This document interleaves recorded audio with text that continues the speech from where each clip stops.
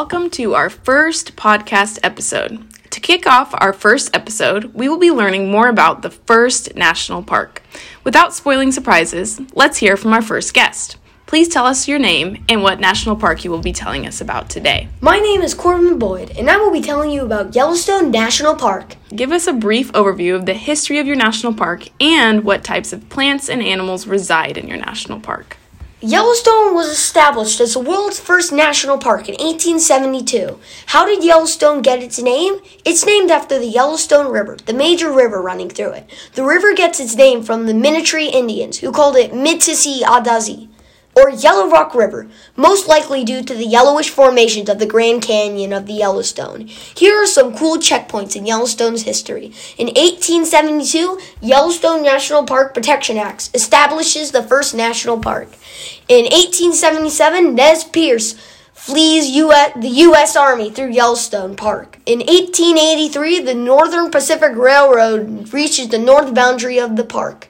In 1886, the U.S. Army arrives to administer the parks and its residents. Some very interesting animals that live there are bears, lots of bears, around 400 to 466. And did you know that there are over 600 different species of birds living there? Wow. The plants that live there are mostly like our backyard plants, like Mexican sage, foxtails, many things like that. Wow, very informative. If you're planning a trip to this national park, leaving from California, what is the best way to get there? How long will it take, and what should you pack?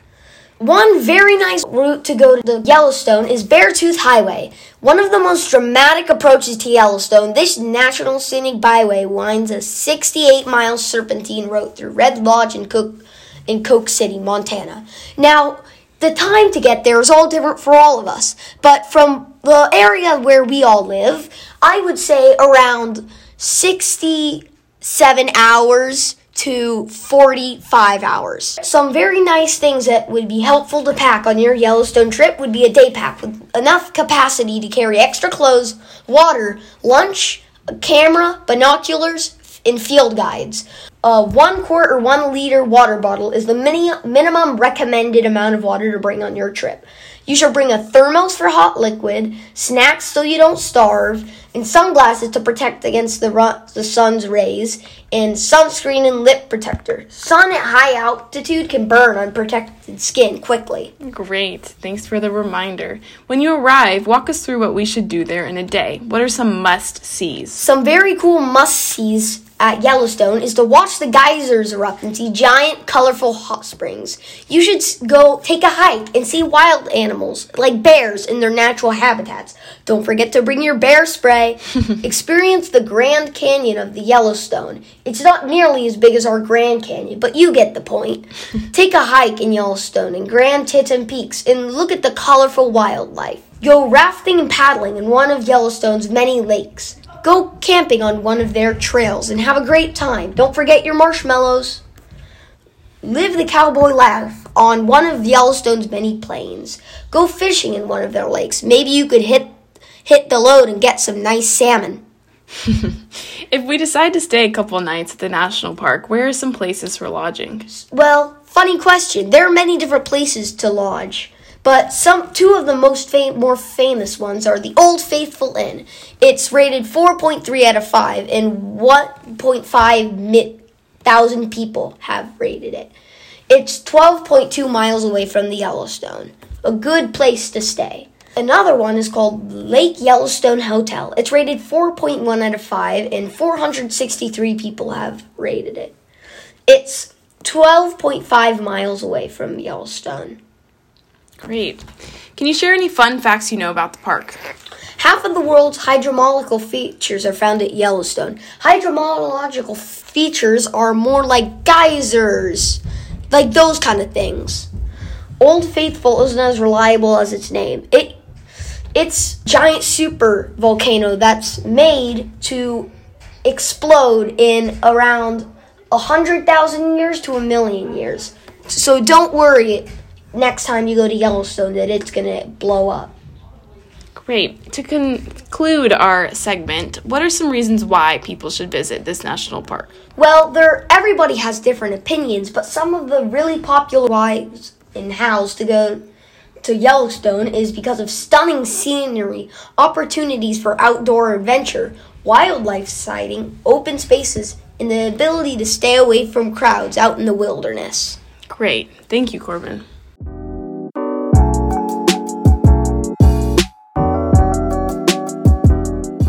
Let's hear from our next guest who will be sharing about alligators and more. What is your name and what national park will you be telling us about today? Hi, my name is Zach, and the national park I will be talking about is the Everglades. Give us a brief overview of the history of your national park. What types of plants and animals reside in your national park?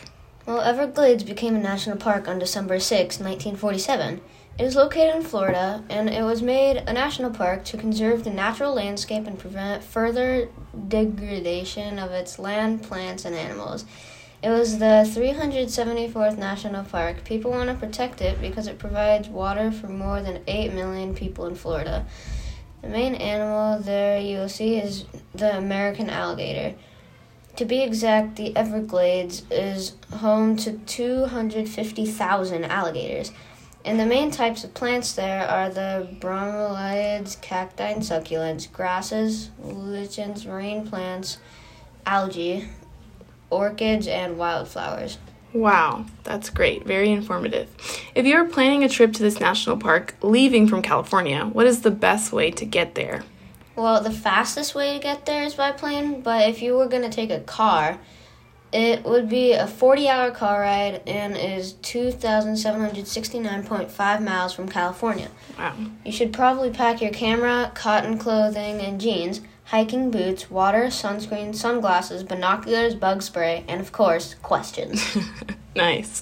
When you arrive, walk us through what we should do there in a day. What are some must-sees? One must-see is go to Shark Valley.